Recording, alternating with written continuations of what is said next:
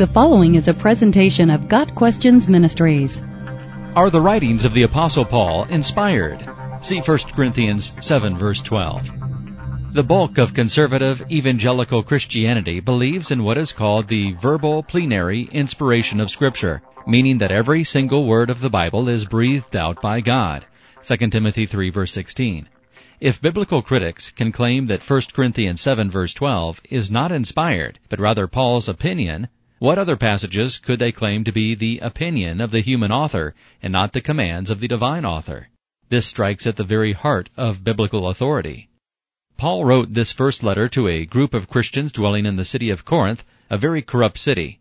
Part of that corruption was due to the temple of Aphrodite, which was home to over 1,000 temple prostitutes who plied their trade on behalf of their deity. It was in this setting that Paul founded the church at Corinth. In fact, many of the congregation came out of the immoral Corinthian lifestyle. The church of Corinth was made up of ex-fornicators, ex-idolaters, ex-adulterers, ex-homosexuals, ex-thieves, and ex-drunkards. With that as a backdrop, when Paul gets into chapter 7 of his letter, he is answering a question the church had regarding sexual relations between men and women. Given the social climate in Corinth, the Corinthians thought it would be a good thing for everyone to remain celibate. Paul agrees that celibacy is a good thing, and even states that he wishes more people could be celibate like him. Paul is not down on marriage. All he is doing is stating the obvious benefits that singleness affords for ministry opportunities. However, Paul mentions that singleness is a gift from God, and not all have that gift. Verse 7. For those who are currently married, Paul tells them to remain so, and in verse 10 Paul says, "Not I, but the Lord." This means that what Paul is telling the Corinthians is a direct command from Jesus. This command comes from Jesus' teaching in the Gospels, in particular Matthew 5, verse 32. Finally, in verse 12, Paul addresses mixed marriages, those between a Christian and a non-Christian. Given the prevailing environment, Christians might be tempted to divorce their unbelieving spouses, thinking that somehow by doing so they are purifying themselves. Paul tells the believing spouse to remain with the unbeliever, with the comment that the command comes from him, not Jesus. But Paul is not offering his own opinion here. What he is saying is that Jesus never addressed this issue directly during his earthly ministry. If we search the Gospels, we will not see any direct teaching of Jesus that addresses the situation of a believing spouse married to an unbelieving spouse.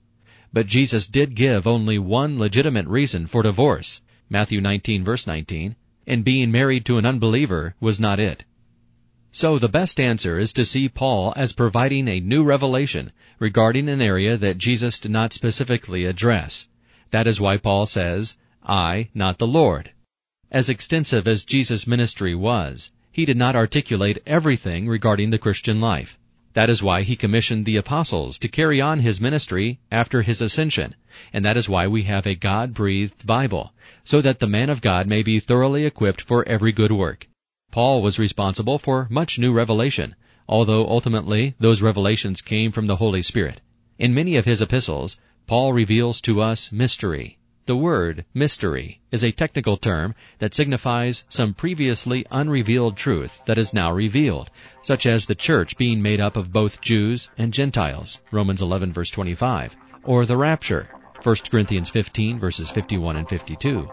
Paul is simply giving us additional revelation regarding marriage that Jesus did not elaborate on. Got Questions Ministry seeks to glorify the Lord Jesus Christ by providing biblical answers to today's questions. Online at gotquestions.org.